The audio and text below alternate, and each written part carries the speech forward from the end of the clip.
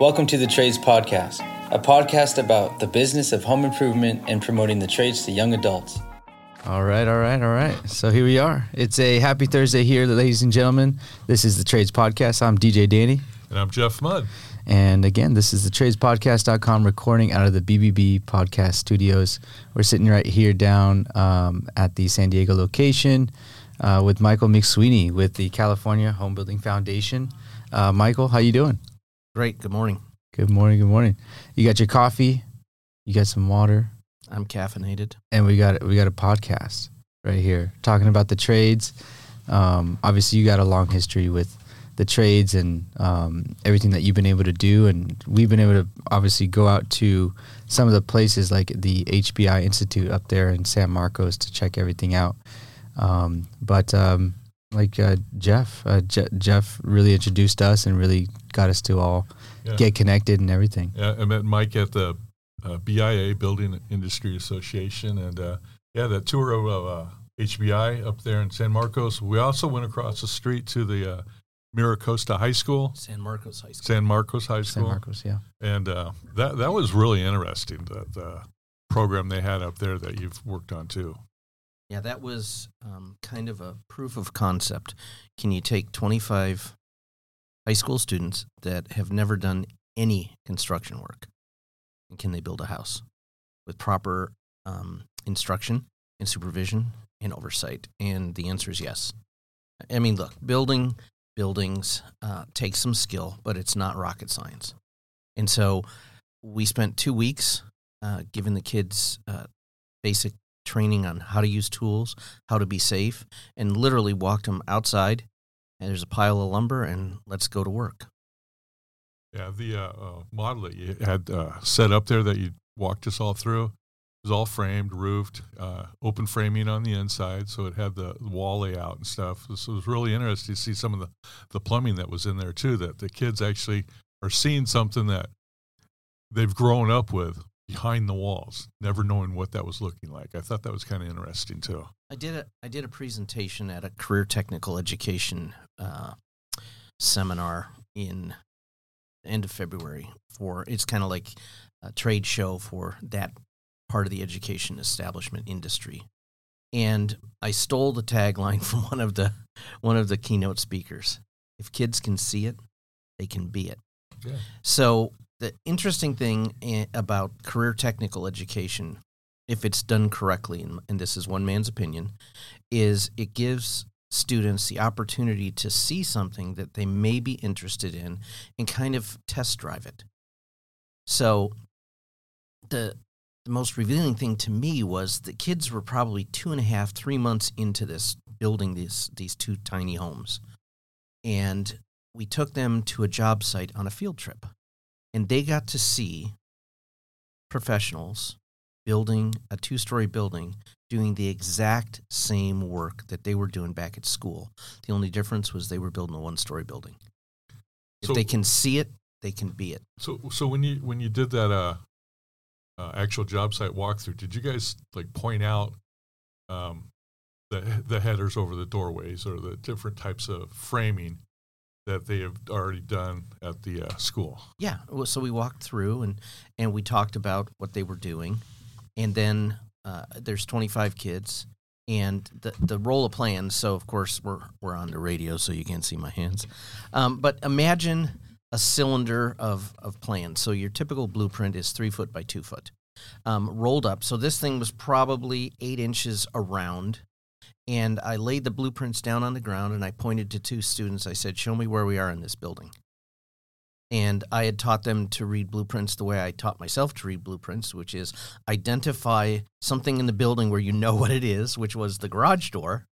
Okay, there's the garage door. Now lay down the plan and go to the floor plan, find the garage door. Now rotate the plan so that it's facing the way that the door is facing, that you see it.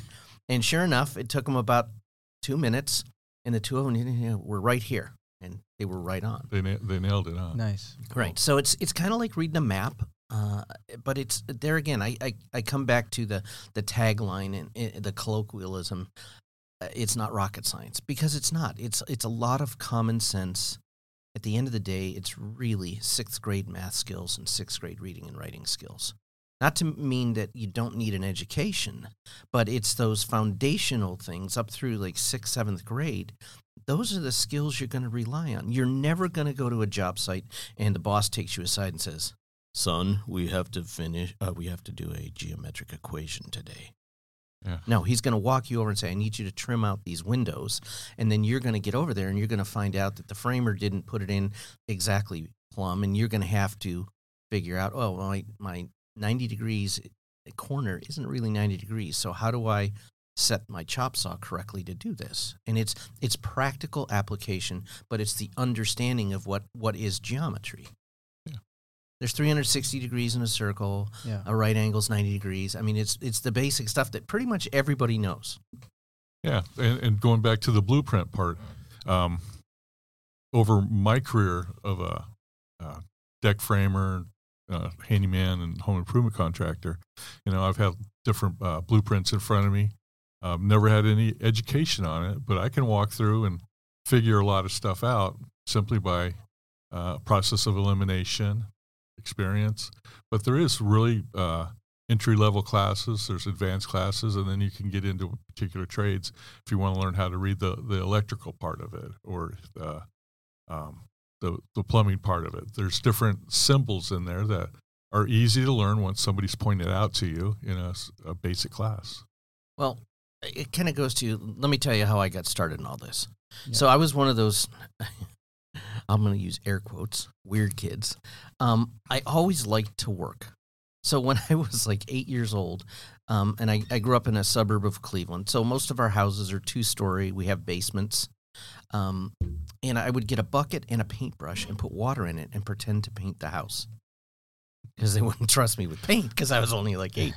But I would, at like 4th or 5th grade, took my bike apart, put it back together, always doing things. So in 8th grade, I bought my first book, Time Life Publishing, how to do this, how to do that. And it was basic electrical. And it was almost like the Columbia Record of the Month Club. Okay, so Danny, you're too young to remember this, but Jeff might. Yeah. You could sign up, and they would send you an album every month, and then if you liked it, you kept it, and they'd bill you, and if you didn't, you sent it back. So this, I started buying these books, and all through high school, I was teaching myself because I was interested in this, and I was always doing side jobs, handyman, whatever somebody would hire me for. I didn't follow the typical teenager path to go to McDonald's or work somewhere. I always worked for myself.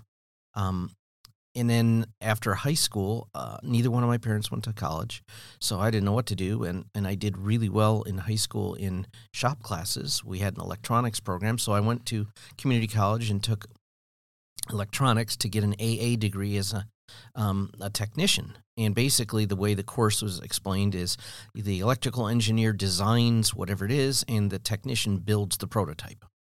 Great. So I go there, and the first semester I get a B, but I'm noticing that all our lab experiments were like kindergarten level, and the math was like beyond high school level. I get to the second semester, I'm getting a D. I go to see my professor, and he says, yeah, but when you transfer to Cleveland State and you get your electrical engineer's degree, and I had to stop him. I said, no, I don't want to do that. I want the AA degree. I want to be the guy that builds a prototype. Yeah, but when you go to Cleveland State, and after the third time he said, but when you go to Cleveland State, I said, thank you very much. And I went down the hall to the office and dropped his class. And I treated college as kind of a cafeteria menu. I went and I took classes that I thought either A, interested me, but more or less it was like instinctively I knew I wanted to be the master of my own universe, run business. So I took accounting. I took small business management. Yeah. And the guy that wrote the book was my professor, and he was a Greek immigrant, and he had owned a bunch of businesses. Then I got a job after 2 years of college. I didn't see an end game to that. Then I got a job working in a factory, which gave me the ability to qualify for a mortgage loan because I was, in today's dollars, think of a 20-year-old making $75,000. And we're working second shift. I bought my first house at 22. And with my Time Life books, I started to remodel them. And I can remember this clear as the day. One day I'm doing my first kitchen remodel, and I'm putting cabinets up, and you talk to yourself when you work, or at least I do. And the voice in my head said, "You don't have a clue what you're doing." Mm-hmm. And then the other voice said, "Yeah, but what's the worst that can happen? It doesn't look good, and you just have to hire somebody to fix it."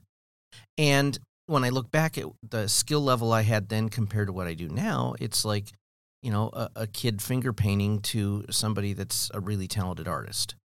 And you learn construction by doing construction. So I had a plan that I started buying houses. By the time I was 24, I had 3 houses. I was married to the starter wife, and the plan was after 10 years, I was going to sell that and buy an apartment building and build my worth through real estate. But I really wanted to build a house, and so I talked to my uncle that lives out here in San Diego, and he went to college. He went to Harvard and got an MBA. He's a millionaire, and my dad wasn't, so I figured he knew something my dad didn't. And he said, "Michael, if you want to build houses, there's more opportunity in San Diego than Cleveland." So I decided to, basically sell all the real estate at the bottom of the recession in 1984, moved out here, worked for a contractor for 2 years, learned 2 really important lessons. Number 1, don't organize and be a contractor like he is, because he's horribly organized. He wastes too much time running from pillar to post. And number 2, he was building houses, and I had the opportunity to talk to every one of the tradespeople. I was like an annoying middle schooler, and I would walk over to the plumber and say, "Well, why are you using a black plastic pipe? Back in Ohio, we have white plastic pipe." Yeah. And he would explain it to me, and then I would see the electrician, and he would explain to me, and then I watched him do ductwork, and I saw them pull ductwork out of a box like a slinky, and I was just blah, blah, blah, blah, blah. But you know what? Those that don't ask don't get, and I learned that lesson as an 8th grader as well. And that applies to everything in life. So for 2 years, I was just, the giant sucking sound was me sucking up information, seeing what was being built, how they were doing it. And then, when the painter came onto the job, he used an airless sprayer. I'd never seen one of these before. But what I didn't mention of my career path is when I went to community college for that 2 years, I worked part-time in a body shop. I learned how to paint cars. And then I watched him paint with an airless, and I was like, "Oh man, I can do way better work than that." And the next thing I know, I went and I bought one, and I'm doing little side jobs. And then my contractor was winding down some jobs. He had underbid the painting, so he offered me the opportunity for $900 to paint the whole house. He'll buy the materials.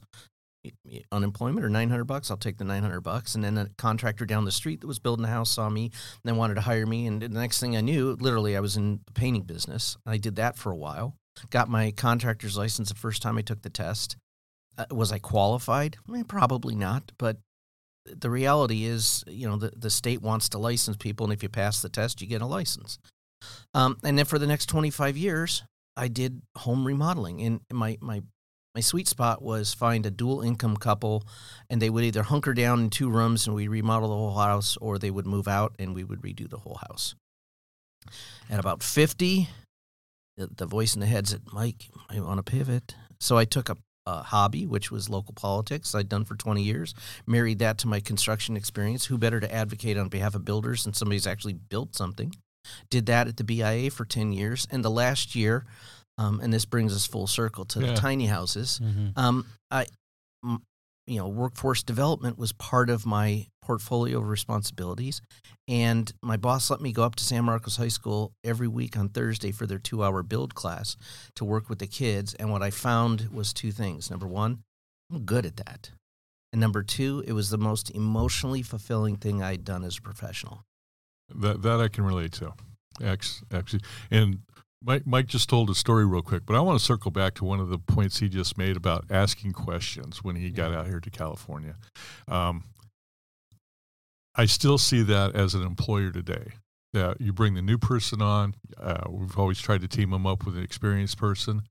In my career as a termite inspector, always ask questions. And if you're doing it in a respectful way, that's the person you're working with, 99% of the time will be as gracious as they can to teach you and give you their experience and help you along in your career at any age. Jeff, when I speak to classes, I share 2 life lessons. You just hit on one, and it ties into those that don't ask don't get. Yep. Or as one of the students in one of the classes repeated back to me, "A closed mouth don't eat," which is the same thing. So, yes, in human beings are hardwired to help people. And when you said 99%, I always tell kids 95%. If you want to do something, you think you want to be a heart surgeon, talk to a heart surgeon. Well, how do I find one? Well, you have something that I didn't have as a teenager. And I'll ask kids, what is it?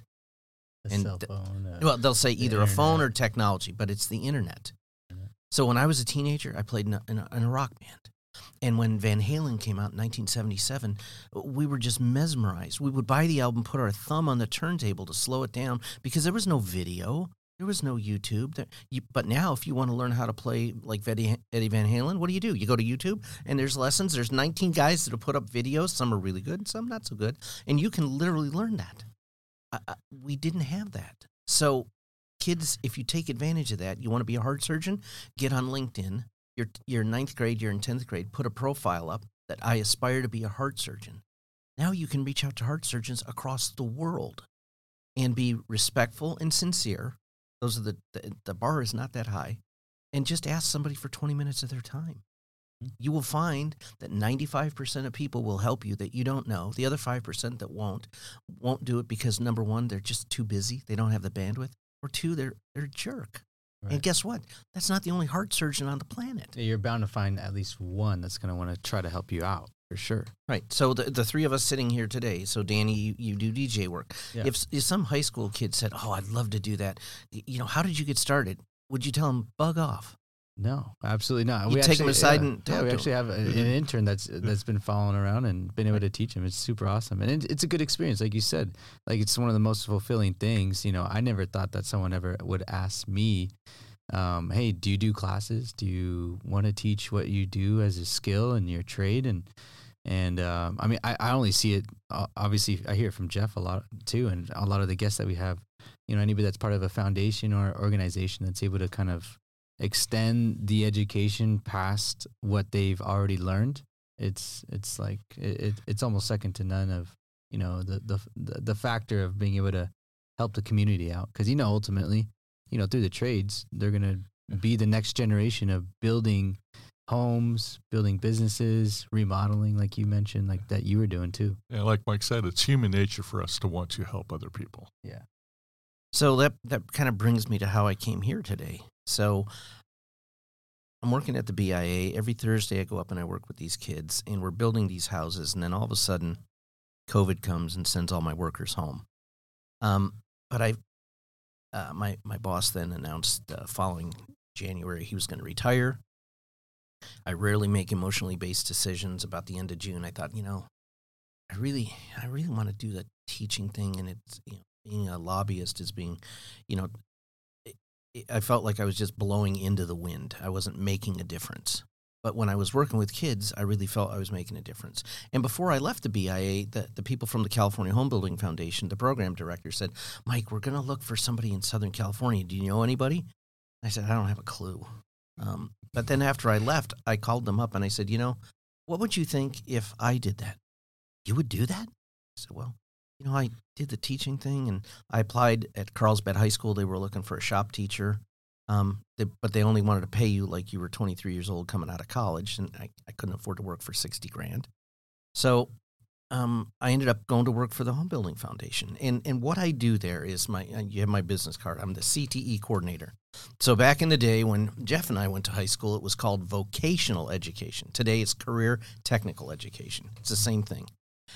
And I am the intersection between our curriculum, and we offer a 4-year state-approved curriculum to any high school free of charge.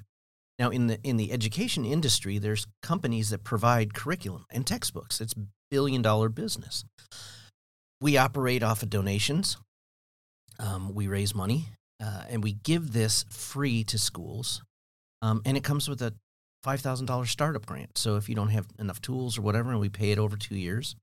And then the secret sauce or the unicorn in the whole equation is trying to find a teacher who ideally comes from industry that can share with kids, because teaching today is not teaching like it was 30 or 40 years ago. Kids are glued to their phones. They don't want to listen. They talk back. I mean, if I thought about talking back, the teacher, my mom would have hit me. When I was at school, she would have just appeared and whack. So And then I'm there for the teacher. I'm the one that they rely on. So, Mike, I'd like to take my kids to see, them pour concrete, or we're talking about this, or, I don't want to buy new lumber, because if you're going to teach kids how to cut a piece of plywood, a sheet of plywood now is $50. You're not going to go buy a brand new sheet of plywood so kids can cut it up into little pieces. What you want to do is you want to connect with a contractor. You want to go to Jeff's job site and pick through a scrap pile. Yep. Because that stuff's gold. When you're building a big building and you've got some 6x6 or 4x8 or pieces of cut off header, it's 2 foot long. You can't use that anywhere, but that's the perfect medium. You're going to teach kids how to nail. That's what you want. You want a big block of wood that they can nail into. And then, here's your cat's paw. Now pull the nail out. You learn by doing this. The beauty of construction is making kids aware that, whether it's home building, building bridges, whatever it is, it's all construction, is you learn by doing. And you get paid to learn, as opposed to going to a college or a trade school where you pay to learn. And so that's why it's important, and really it starts as young as elementary school. 3rd to 4th grade, you should have a program where kids are exposed to potential jobs. Oh, I want to be a fireman. I want to be a doctor. But they can start to, because kids are smart. They start to peel the onion, so to speak.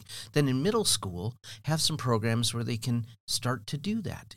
Carlsbad Unified School District actually has a media program that starts in elementary school.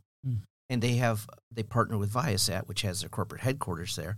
They actually get satellite time. So by the time the kids are in high school, they can be remote reporting from anywhere in Carlsbad, and it's up to the satellite and back to the studio, and they have a little channel so that these kids can come out of high school with some valuable skills. If they want to go to college, they're 2 or 3 steps ahead of their peer group. If they want to go directly into industry, and that's what we try to do with our program, is it's the exposure. It's not training. It's not pre-apprenticeship, because you can only do so much in a 55-minute period.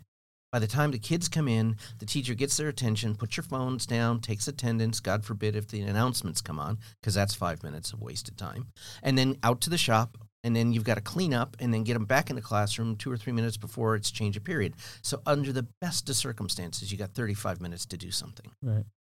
So it's familiarity, and I like to, so Jeff, if you wanted to hire a kid that had 2 years of our curriculum, which goes by its acronym BITA, B-I-T-A, Building Industry Technology Academy, I like to say that those kids are green, but they're not Kelly green, they're pistachio green, because they've had enough experience. They know about the tools, they know how to use the tools, they know what the tools are used for. So when you say, hey, I need to cut this copper pipe, go out to the truck and bring me back a Sawzall blade to cut copper pipe. Kid doesn't come back with a spade bit and go, is this it? Exactly. I mean, I've done interviews of kids coming out of high school, and you just got to be a little slower and patient with them. It's like, so what'd you do with your dad around the house? Oh, we built a deck. Okay. Well, what'd you do when you helped your dad? So you got to be patient and walk them through that, because they're not experienced interviewer or interviewees. They haven't applied for jobs before. So as an employer, you got to take your time and, walk them through it. So if you have somebody that's had some formal exposure, like you're putting it, Mike, it makes it a little bit easier. Now they feel a little more confident and a little more open to talk about it, as opposed to having the same experience, maybe working with their dad or their uncle or, things like that. And that's why what we try and provide with our curriculum is we're on a path to, first year, think of it as exposure to construction, basic. So you learn about safety, you learn about tools, how the tools are used, you get to use the tools, you build some projects. Year 2 is how do you build a house, a building, from foundation to the framing to the roof. And then you learn about those things so that by year 3, ideally what we want them to do is build a tiny home. Now, why do we want to do that? Because it's one thing to make a cutting board to take home to mom, or an Adirondack chair, but it's something completely different that I built a house for somebody. I helped build a house. And then the 25 kids or so in the class that do that, that's important because they got hands-on experience.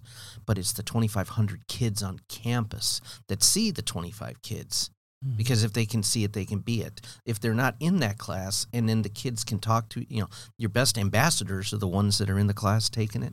Absolutely. You could stand up in front of the whole school and give a big speech, but the 25 kids that are in the class can have way more power in the credibility and the promotion of that class. Yeah. No, and I mean, just a quick story. I mean, I remember I still had wood shop, and I took wood shop in high school, and we built a little jewelry cabinet. Still got it? Yeah. And I gave it to my mom. Exactly. I gave it to my mom, and I thought it was awesome. But one thing was, I'd be walking out once the whole project was done, and people were looking at it like, wow, looks great. And then some other people were critiquing it. And I remember, I was that snarky kid sometimes too.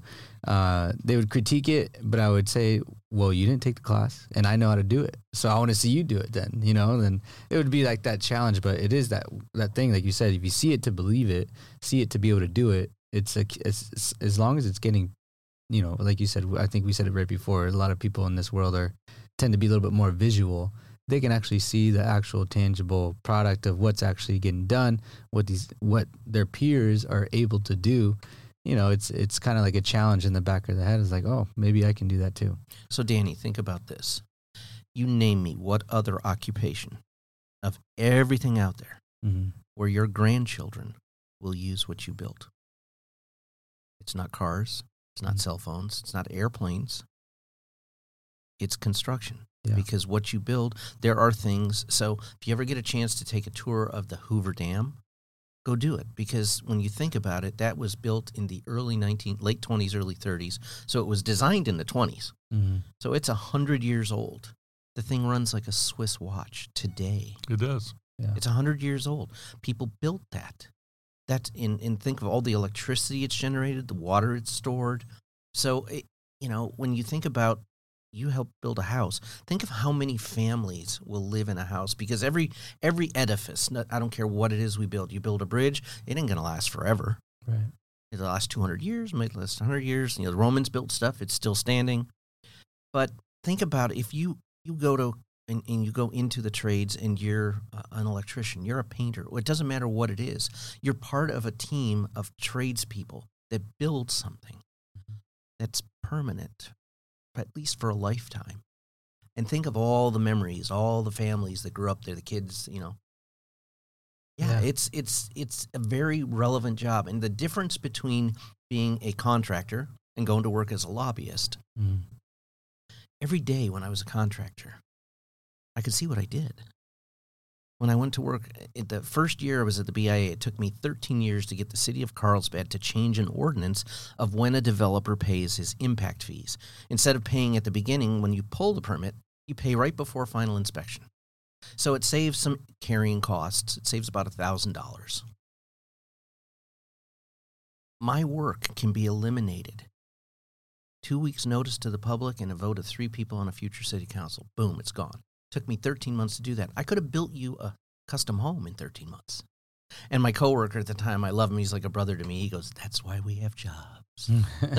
But think about that. How I had to work for a year and a month to just to change an ordinance. Yeah. I couldn't tell what I was doing every day, but every day I drive up to that thing, and at first it was a bare site, and then there's hole in the ground, and then there's concrete with pipes sticking out of it. The next thing you know, all the 2x4s and 2x6s, and I got a house, and then all the tradespeople come and do their rough work, and then all of a sudden, boom, the drywall goes in, and when the framing goes in, everybody gets real excited.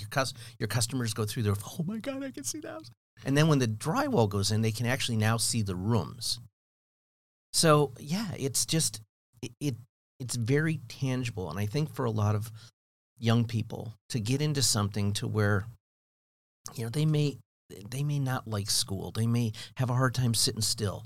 I was that kid. I had a job right before my factory job. I worked for the phone company for 6 months. I was an information operator. And I got hired by the phone company because they were hiring, this is 1978, hiring men for typically women's jobs and women for typically men's jobs. I wanted to be an installer, but they were only hiring women for that. So I figured, well, at least if I get my nose in the tent, I can transfer over. I would sit there and my feet would be tapping like I was Alex Van Halen playing the double bass drum. I couldn't sit still. They told me it'll take you 3 months to operate at 97% efficiency. It took me 7 days. Right. And after a month, I was just like, I lasted 3 months. And then I can't do this anymore. I can't just sit still. I think that's a key thing right there. I was talking to someone about that the other day. It's actually my brother. If you tried a lot of things. I mean, growing up, you were able to just go out and try different jobs and experience that. I mean, what do you feel like that truly did for you, jumping around to different, like factory jobs, that phone operator job, obviously going in through politics and be able to try different things. What did that truly do for you and kind of let you know where you wanted to be? I'll explain it to you like I do at a classroom of high school kids. What was the most feared warrior in the 1500s? It was the archer. And what does the archer carry his arrows in? A quiver. So all the experiences of anything you do, whether it's a hobby, whether it's a part-time job, whatever, every one of those is an arrow in your quiver. The more arrows you have, the more valuable you are. So never, ever did I think learning how to paint a car would ever translate to construction until I moved out here and I saw them spray painting houses. Like, oh my God, I can do this.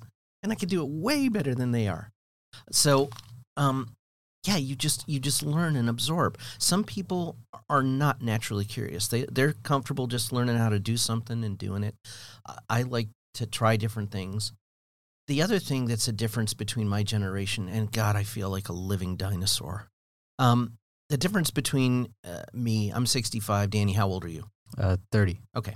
So, I'm old enough to be your dad. The difference between you growing up and me growing up is my first job, I was 11 years old. I had a paper route.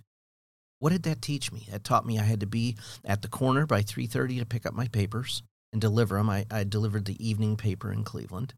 I had 52 customers. I had to collect money from them every week. I had to pay the newspaper manager 7 cents for every 10-cent paper. I made 3 cents a paper. But that experience taught me responsibility, taught me how to communicate with adults, and it also gave me the opportunity to sell those adults other services. I could rake their leaves. I could cut their grass. I could pull weeds. I could shovel snow. One of the few benefits of living in the Midwest. Yeah. It taught you money management. Right. I mean, I had to have a checking account when I had a paper How did I buy my first Time Life book? Yeah. With money I earned. When I was in a band in high school, I owned the PA system. How did I pay for all that stuff? My dad worked 2 jobs. Mm-hmm. I bought my own bike because I saw my dad working. And that's, let me digress for a second. That's one thing that I love about living out here is we have a lot of people from Mexico. Their background is Mexican. Mm-hmm. The thing I admire about that culture is it's a 3-legged stool built on faith in God, family, and work. Mm-hmm. In Mexican family, everybody works. Grandma works. Grandpa works. Aunts, uncles work. Mom, dad works. Brothers and sisters work. And everybody's got a side hustle. Mm-hmm. So grandma works, and then she's at Home Depot on Saturday and Sunday with her trunk lid open, and she's selling tamales. Mm-hmm. Construction is a great opportunity for those people that aren't afraid of work. And that's why you see a lot of Hispanic people in the trades because, it doesn't require you to go to college, but you're creative, you're crafty, you figure things out. You're constantly problem solving, especially in remodeling work, because none of us have X-ray vision. You make assumptions and you open things up to find out you're either assumed correctly or incorrectly. But yeah, it's just the amount of opportunity out there today is almost infinite. The other thing is, even though in the last 100 years, tools have changed, applications of materials have changed, but they haven't taken the people out of it. They've made it so that people are more efficient, so people today can do the work of 2 people or 3 people. But in the next, I see it in the next lifetime, they're not going to eliminate the people. Well, they're going to 3D print houses. Okay, they can do that for the outside walls. Somebody's still got to put in a foundation, the underground plumbing and electrical, and then somebody's got to put the roof on it. Somebody's got to waterproof it, put in the windows. Somebody has to make the windows. On and on and on. Yeah. And I tell kids today, I'll ask you both this question. What's the one job today they're advertising for? Starting pay is $80,000. It's considered essential. And it'll be gone in 10, 15 years tops. Solar. Nope. It's a job. It's a skill. 80 accounting. Long haul. Long haul truck drivers. Driving. Yeah, driving something. I mean, so right now, drivers can only drive, I think, 10 hours a day. Okay. So Danny, you and I are a father and son team, and we drive a semi. Yeah. We can only drive 20 hours a day. But a robot, AI, can, and the technology's here now. They're perfecting it. They build out the 5G network. The last mile will probably still be a person for a while. But they'll load up, and so when I worked in the factory back in Cleveland, we made landing gears for large Boeing planes. So they had to drive from Cleveland to Renton, Washington, and it would take them, 28 hours, something, just balls to the wall. Right now, you just, the truck will be there, and it'll be a computer, and it'll say go to this address, and the truck will it'll plot the best thing. It'll see traffic conditions ahead. It'll detour itself. When it notices it's getting low on fuel, it'll email ahead to the fuel stop. Maybe then a human will come out and fill it up, but that thing will just drive nonstop. Mm-hmm. Human beings can't do that because of the regulations. Right. And they don't call in sick. They don't get workers' comp injuries. Yeah. Just look at the trash trucks today. There's nobody hanging on the back of the trash truck, picking up your can and throwing it in. Yeah, they got the machinery that does it. Yeah, the technology that's coming into the industry, just take power tools themselves. I mean, before you used to have, your corded skill saw, an extra 50 and a 25, and God forbid you had to have a 100-foot extension cord, to do your work. Now the batteries for the cordless stuff is to the point where it's almost as powerful as a cordless. No, it is as powerful. It is. Depending on the brand you're grabbing. So I did, look, the other thing I teach kids, when you're in the construction industry, it's like being in the mafia. You never get out. So here I am, 65 years old, carpal tunnel in both hands. But I have all this value that lies between my ears. So last summer, I had a longtime client call me up. He's an 83-year-old doctor in La Jolla. Mike, can you come over and give me some advice? So I go over to his house. He wants to pick up 5 feet of additional space behind his garage. Would require building a retaining wall. I said, Jim, if you build the wall over 3 feet tall, you have to get a permit, which is going to take engineering and permits, that whole thing. That's going to cost $5,000 before we dig into the dirt. To make a long story short, I coordinated and built him a 55-foot long, 1 foot thick, 3 foot tall poured concrete wall. I made $12,000. I worked about 35 hours. Of the 35 hours I worked, probably 10 of it was hands-on. And so the one day when I hired the carpenters to build the forms, I went there, and that's the first time I used a battery-operated skill saw. And I was just blown away. First of all, ergonomically, it was lighter than a regular skill saw. It cut just as well. And I asked the guy he's a framer.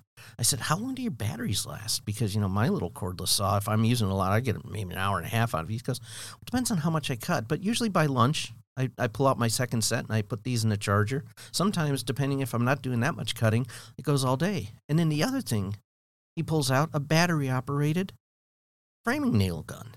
So when I was doing the work, we were dragging around cords and we were dragging around hoses. Air hose, yeah. Now it's all battery operated. So he's more efficient and he can do the work, but he's not tethered by the cord. So the technologies are changing to make people more efficient, but you still need the guy to actually operate the nail gun to shoot the nails. Got to know how to use those tools. Got to know how to measure, all the things that he did 100 years ago, he's just more efficient at doing it now. Yeah, there's huge advances in technology, too. If you have a high-rise you're building, as an example, there is digital drawings that come out, specs, and the inspection process is all documented with photos. If there's a problem, you tag the photo, somebody comes back and checks it. There's almost drone capabilities within a building that does that for you now without the person. So the robotics will continue to integrate into the construction industry, but there's no way it's going to eliminate the custom stuff, the repairs. We're never outsourcing that. It's going to be here. Like you were talking about, a house that was built 100 years ago or a house that's built now, 100 years from now, it's going to take a person to fix it. It's over that 100 years. Yeah, 100 years from now, it's going to take a person. It's not going away. So while I know that we don't have all morning here, a couple things I wanted to touch on is how much do people earn in the construction industry? I get that question a lot from kids, and I share it with them. So if I go in to speak to a class, I usually have 35 minutes of, what I shared this morning, my life history, and then people that I've known and met. So while we were building those tiny homes, it's a week before COVID sent my workers home. Didn't know that. We had a plumber there. Now, you noticed when you toured those, you saw the plumbing. Yeah. So the first house, the plumber was going to do all the plumbing. The kids watched. So the second house, the kids could do the plumbing. So here's this guy. At the time, he was 68 years old, Fu Manchu mustache, ponytail in the back, like me, salt and pepper gray hair, for those of you watching at home. And then I asked him, I took 15 of the 25 kids and the teacher, and we kind of circled around him. He's working on his knees with some PEX pipe. And I said, can we talk to you while you work? He said, sure. So I asked him some questions about how a kid, if they were interested in plumbing, would go about getting a job. He explained that. And I said, let me ask you a question. What do you, as a contractor, make in a bad year as a plumber? About $200,000. What do you make in a good year? And he stops work and he looks up at the ceiling because he's doing the math in his head. Then he looks me dead in the eye and he goes, $1 million. I've done that a couple of times. I own my house. I have a house at the river. I own a couple small apartment buildings. I have some toys. I do okay. And I looked at the kids, and I looked back at him, and I looked back to the kids, and I said, I want you to understand something. Any one of you can do what he does, but understand one thing. The man that you see here is not just a plumber. He's a business owner, and his business is plumbing. So the kids heard that if they wanted to start out as a plumber, they'd start out at $17 to $20 an hour. He would train them. After 2 years, they'd be making, like 28 to 30. I also teach kids how to, when you hear a number per hour, how to calculate that quickly to a yearly wage, and divide. So when somebody says I make $80,000 a year, how much do they make an hour? You can just do it, at the click of your fingers. And so anybody that gets that training to learn a skill, if you want to operate your own business, and let's say you were a C, I'll be generous here, you were a C+ student, and you get into the trades and you're good at it. You're a tile setter and you're really good at it, because the secret to setting tile is not putting the tiles in; it's knowing how to lay out the job so when it's done, it looks right. Yeah. And you decide you want to take it to the next level. Well, you could just do what I did. This guy from Cleveland that had no direction, nobody told me what to do. While you're tile setting and working for Joe the tile setter, take a class at community college on basic accounting, basic estimating. Take a contractor's law class, because you're going to have to pass that on your test. Just educate yourself a little. Even if you don't want to go to school, you go on YouTube. Go listen to podcasts. I'm sure that you've had different guys here, business owners. Yeah. Mm-hmm. But look, you're out there, you're working now, you're making a good wage. As a tile setter, you're probably making $70,000 a year, which is $35 an hour. Why not take that and make $150? Have a couple guys working for you. They're making you money while you're out there. Your job now is to go out and get more jobs. Your job is to manage. Yeah. You're saving your knees. The guy that pumped the concrete wall for me in La Jolla, I've worked with him for, almost 30 years. Enrique, first generation Mexican-American. He's put all of his kids through school. They all have college degrees, paid off his house in Mira Mesa, has a diesel truck with a diesel pump. It's the latest because of the air quality stuff. He had to get new stuff, even though his pump and his truck weren't worn out. And he's functionally illiterate. He knows how to do math. He can't read and write. Do you know how much he earns a year pumping concrete? About $300,000. That's amazing. Mm-hmm. It really is. He is like a surgeon the way he works. Now, it's hard ass busting work, but he does it. He's not afraid of it. He knows what he's doing. He is highly experienced. And when you pump concrete, if those in our viewing audience have never seen it done, just imagine a big 4-inch hose with cement pouring out of it. Mm-hmm. So when you put it down on the ground, the trick for a good pumper is knowing how much to put in the forms. If you put too much, your cement finisher is constantly pulling back the concrete, and that's backbreaking. If he puts too little, then you're constantly trying to shovel mud forward. And Enrique knows exactly how much to put in so that when you're pulling it back, it's not breaking your back. And he also does cement finishing. So what he did for me was like on that job, he filled up the footing. He came back after the forms were in, and he poured the wall and then took the top piece, the braces off the forms and kind of smoothed it out. And, he made over the 2 days he was there, he probably worked 7 or 8 hours. He made $2,500. And then he told me, he said, Mike, I'm retiring this year. I said, Enrique, how old are you? He goes, I'm 60. I said, you're going to quit working? Because I know, he's Mexican. He loves working. He's great at it. He goes, well, I'm not going to stop working. I'm only going to do the jobs I want to do. To him, that's retiring. Yeah. So there's some jobs that, that's too much work. I don't want to do that. So he's going to be selective now. Yeah. But here's a guy that has not learned how to read and write that makes what a doctor makes. Because most doctors work for a healthcare practice. And I shared that with my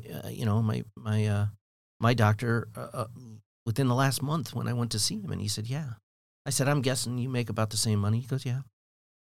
I said, so, there's pathways for everybody. Absolutely. And physically, he's probably in better shape than most doctors, too. Could be. Yeah. I mean, Enrique is just a really good salt-of-the-earth people. And that's what you find in the construction industry. Yeah. Not a bunch of, there's jerks everywhere, but most of the people are great. And when I talk to young people, I said, think about this. So you learn to be whatever trade it is. I don't care what it is. You're on the job site. So if you're the electrician, you're there when the plumber's doing his thing, the heating guy's doing his thing. Then you see the insulation guy come in and, you start talking to people and maybe you have a beer with them. I said, so then, now you're 29 years old and you bought your first little, condo or something. You want to redo the kitchen. Well, you've already seen the cabinet guy and the tile guy, and all these guys.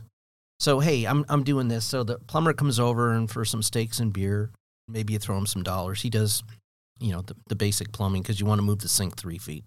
You do the electrical work and you trade out. So when the tile setter, he wants to, wire up his garage because he's going to put in a compressor and some stuff or whatever, you come over and do that. And I said, so it helps you build wealth. It's not only you're gonna save the contractor's markup and overhead, you're going to increase the value of your property and not have to spend money for it. So just, and you can see it with some kids. When I go to visit classes, a third of the kids are not interested. The middle third of the kids kind of pay attention and, most of it sticks. But that last third. The light goes on. Oh, does it ever. And you can actually see, it's almost like a cartoon. I can watch the words leave my mouth, float through the air, and go into their ears. I can see the wheels spinning. And usually after the class, some kids will come up and, can I ask you some questions? And when I teach for the third time, I'll mention it now. Those that don't ask, don't get. I tell every class, I will help any one of you. You want to call me, I'll answer your call. You want to email me, I'll answer your email. But I'm not writing my name or my info on the board. If you want it, you got to ask the teacher. Yeah. Because those that don't ask, don't get. Yeah. Interesting.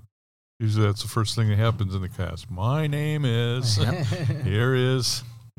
And let me illustrate that. Do we have enough time? I can tell you one final story. Yeah. Please. So my first class I went to visit was January of 2022. And a boy raises his hand and says, if I'm an electrician, how do I get a job? And I looked to the boy sitting next to me and I said, what's your name? He tells me. I said, he's the electrical contractor. And I point to the kid to his right. I said, what's your name? He's the general contractor. And then I point to the one girl in the class. I said, what's your name? She goes, Nikki. I said, Nikki's the developer. I said, if we were making a movie, she's the executive producer. So what she's done is she's envisioned a project. She's tied up the land. She's gone and got bank financing or financing to build this project. She's hired a designer and engineers, and then she hires the general contractor who hires the electrical contractor who hires you. Nikki comes up to me after the class, and she's like 5'10", skinny beanpole girl. She goes, how did you know that's what I want to do? I said, I didn't. She goes, I'm afraid I'm not strong enough to do the work, but I'm just fascinated. I love how everything goes together. I said, you willing to go to college? Well, I was planning on it. I said, then get a degree in construction management because that's the person that puts all the pieces together. Mm-hmm. So the next day I get an email. Mr. McSweeney, this is Nikki. I hope you remember me. And my first reaction was, oh, my God, I'm not that old. But then she said, I was very nice talking to you. Is there any way that I could ask you some more questions? So Nikki asked. So what did Nikki get? Nikki got a Zoom call with a woman who's a developer. She got a Zoom call with a woman who's a construction manager that works for Lennar. That lady shared with her first job at 23 was she was the receptionist for a developer. And while in between phone calls, she would get the mail. She would have to open the mail. She would read the contracts. And then she took some classes, and then she was an assistant to the assistant person, and then she worked her way up. She doesn't have a college degree. She's in her mid-50s now. She makes, she wouldn't tell me to the dollar, but approximately $130,000 a year. She works for Lennar with a potential of making a 35% bonus if she makes all her marks. Mm-hmm. Then she got a Zoom call that I set up with a girl from San Marcos High School that was the one girl. And I found out listening to the two girls talk, because I just set them up on a Zoom and then I rolled over to my other desk. The girl from San Marcos shared with Nikki that, oh, yeah, I changed my major after talking to Michael. Oh, I had to pick my jaw up off my desk. So Nikki now just graduated high school. She's gotten 2 different scholarships to go to Sacramento State to start a career path to be a construction manager. Her mom emails me, I can't tell you how much you've done for my daughter. And I wrote back to her very respectfully because I put her mom on every call. So, I would always see half of mom's face. And I said, Cheryl, I said, I would love to take credit for Nikki's success, but the person that deserves your thanks lives under your roof because she learned the lesson. Those that don't ask don't get. Yeah. The flip side of that is in May of 2022, I had to go to visit a class up in north of Lake Tahoe. So I land on Sacramento on Sunday, drive 5 hours up there. The only hotel, this town is so small, they don't even have McDonald's. There's a resort. So I'm at the resort's the only restaurant. I have dinner. A girl comes to clear off the plates, and you can tell she's high school age. The next day, 3rd period, she comes, sits right in front of me. I said, did you work at the... Yeah, that was me. So part of when I talk to classes, I ask kids, I just pick on them while I'm talking because it's not all about me, it's about them. So I point to this girl, I said, what do you want to do? I want to be a costume designer. I mean, you mean in the movies and theater? She goes, yes. I said, I want you to take out your phone and Google Mark Bridges. And then I went and I kept talking and talked to another kid. I came back 10 minutes later, said, tell us all, who's Mark Bridges?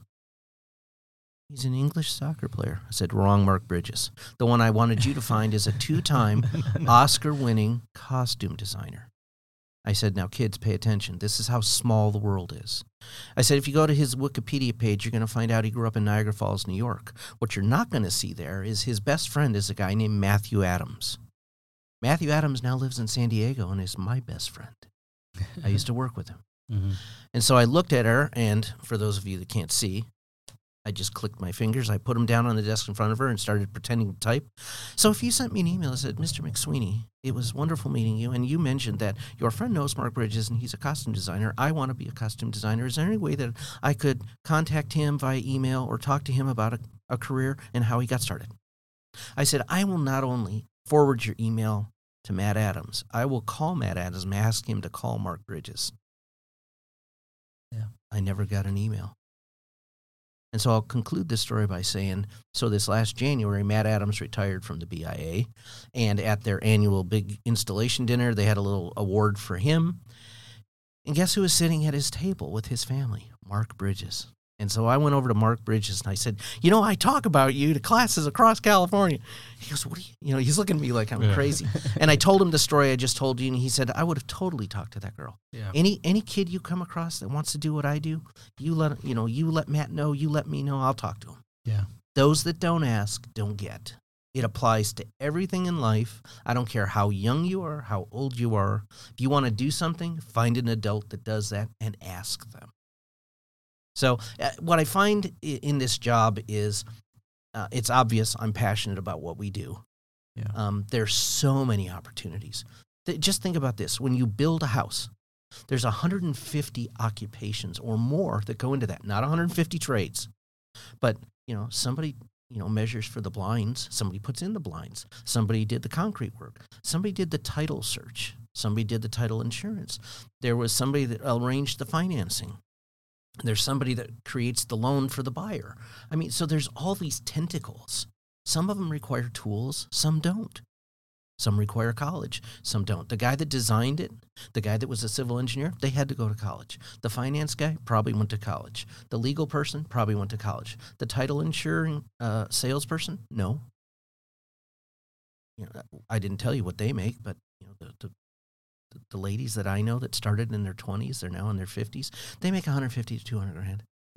Yeah. Without a college degree. That's something we talk about too, Mike. If you start off, you learn your craft. You're 25 now. You're making journeyman wages. You're doing well. You can afford to do the things that you're passionate about and stuff. And then you want to go back and you've got some life experiences behind you. And then you want to go back into college. You're going to learn much faster and apply it to exactly what your goals are. Absolutely. So the trades open up even more paths for you. Absolutely. And just think of, you take a box of spaghetti at home, boil it, drain it, just lay it out on the countertop. All those intertwined noodles, those are all pathways in the industry. Mm-hmm. You start at one end and it leads you, the analogy I use, it's like learning to drive. You get on the freeway, and as you're going down the freeway on the left and right, there's all these exits. And every one of those is an opportunity. And so you get off on the exit of framing, and you do that for a while, and then you get back on the freeway. Now let's say you got hurt, so you're your age, and doctor says you need to figure out something else. All right, but you've been doing this for 10 years. You know how to manage other people. You don't have to be pounding nails to manage a crew. All right, you can sell the tools. What about Simpson Hardware? All the framing connectors. All those pathways are available to you. Yeah. Absolutely. And that's definitely the routes that we want to promote out there. And we love that. I mean, you, Michael, you're literally on the ground talking to these kids, teaching classes all over the West Coast, California. And this is perfect. Like, there's going to be so many advice through this show that people can listen to and really just be inspired by. Just from the stories that you mentioned too, those really were cool. I mean, one meeting I think Enrique out there in Mira Mesa, Nikki out there, and then the one that didn't reach out. Right. Those are all examples. Yeah, those are all perfect. Stories that people need to hear because I know I did. I had to ask so many questions and go through so many hoops to kind of figure out exactly what I wanted to do and how I wanted to do it. And just me personally. But a lot of people need to find that for themselves. And the only way you do it is by asking. Yep. You want to close up, Mike, about talking about the California Home Builders Foundation? Yeah. So the California Home Building Foundation is my employer. This is your commercial. So think of an umbrella, and under the umbrella there's 3 silos. So the California Home Building Foundation has the Building Industry Hall of Fame. So when you've achieved greatness, your peers nominate you and you get voted into the Hall of Fame, just like, an athletic Hall of Fame.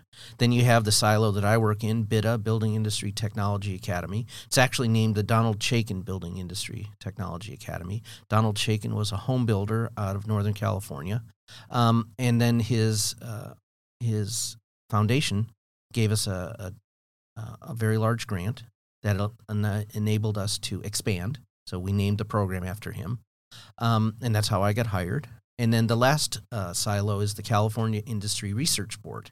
And what they do is they take all the building permit data from every city and jurisdiction in the state and bring all that data together, building permits, the values, whether it's single-family, multifamily. They're doing ADUs now, repairs, all that kind of data, because different businesses want that data and they buy it. Yeah, they're willing to pay for it. Right. Yeah. And so those are the 3 things we do, and we provide a curriculum free of charge to any school in the state. Right now we have 53 schools just signed up Poway this year. Oh, cool. Amazing. I got a couple other ones. I'm going to go meet with some folks from San Diego Unified after this. But, it's just one at a time. I feel like kind of like a farmer. I'm out there. I've planted an acre of corn. I've got a half a dozen little sprouts coming out of the ground. I'm wishing that they would grow faster, but it's just kids have to hear it. They have to, not only do they have to hear it, but they have, if they can see it, they can be it. And I know that sounds really corny, but the guy that told his story, he was an African-American guy, and he grew up in the ghetto, and he said, what did I see growing up? I saw people selling drugs and hustling, so I sold drugs. I never used drugs, but I sold them. And he said, I ended up going to prison at 23. And he said, and while I was in prison, I had a lot of time to reflect, and, he realized I have some skills. I was running a multi-million-dollar business, illegal, but I was successful at it. I understood market share. I understood product. I understood, how to market, all these things. And so he learned to cook while he was there. He became a chef. And then he got out and worked in restaurants and then became a celebrity chef. And that's how he's now known as Chef Jeff. But he's the one that said, if kids can see it, they can be it. And it's, I heard that and I thought, oh, how quaint. But then the more I thought about it, it's like, damn, that is right on. Mm-hmm. And so my job is to expose students to the possibilities. Hey, look over here for a minute. See that big thing over there? That's called the construction industry. You want to know more about it? You can do things. You can build things. If you enjoy working with your hands, you don't want to be tied to a desk and a monitor all day long. You're doing the same work, but it's a different place, you're not nailing the same 7 nails into that board 8 hours a day, 5 days a week. And there's high job satisfaction. There's good pay. I point out to the kids, this is one factoid, by 2036, 53% of the skilled trades persons in America will have retired. That's 13 years from now. For every 5 my age, I turned 65 in January, that retire, there's only one of your generation coming into the trades. So which way are salaries going to go in the future? Up. Yep. And I point that out to kids. I said, so what's the most important lesson in economics? Blank face. Somebody will say, supply and demand. I said, head of the class right there. Yep. Just point out to them that, you're not going into something that's going to be a dead-end job. So, Jeff, when you and I graduated high school, the tip of the technological spear in the mid-'70s was computer programmer. By the time we turned 40, those guys were dinosaurs because COBOL and DOS and all that, they didn't need that anymore. And so now what do? You're 40, you're 42 years old, you got 2.5 children, you got your mortgage, your wife, and now your job is obsolete. What do you do? Mm-hmm. Yeah. You gotta shift. You gotta ask questions. Well, but in the trades, you start out, you learn this, and then you're doing electrical work, but you're watching a plumber do his thing. You're watching this guy do that thing. So you learn other things. And look, none of these trades are rocket science. You learn the fundamentals and you do it. Yep. First rule of plumbing is water runs downhill. It's funny, but it's basic. It's not rocket science. And that's why everybody's got to reach out to Michael. Michael, it's been an awesome thing to have you on the Trades Podcast here today. I swear we're going to have you come back because I got lots of stories. We got more stories to come. We got more things to talk about because, again, you're on the ground, you're with the kids, and this is exactly what it's all about, spreading it out to the younger generation and let them know exactly what these career paths look like, what's the steps, and you're out there right in front of the high schoolers that are coming out of their high school. We just released an episode that was literally talking about, graduated high school, what next?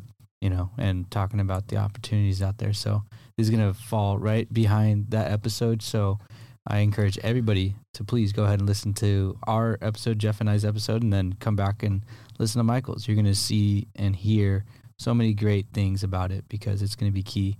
And so go ahead. You said it. They can call you. They can email. They can smoke signal you, anything. That's right. The bat light, whatever. What's the best way to reach out to you? Anybody that's listening, how do you want them to reach out? 619-884-5354. That's my cell number. Perfect. Yep. Michael McSweeney, that's who you're going to call. Don't call him Mr. He said. But call Michael and, give some more information. He's got it all. And if you're a parent, call his number also. know. No, if you're a parent, I'll send you something via email. I created a one-page document for parents. I created one for counselors. Yeah. Because counselors, everybody should go to college. And it's got a whole bunch of embedded links. And it says, awesome. Is the construction industry a right choice for my child? Yeah. And learn about, the high job satisfaction.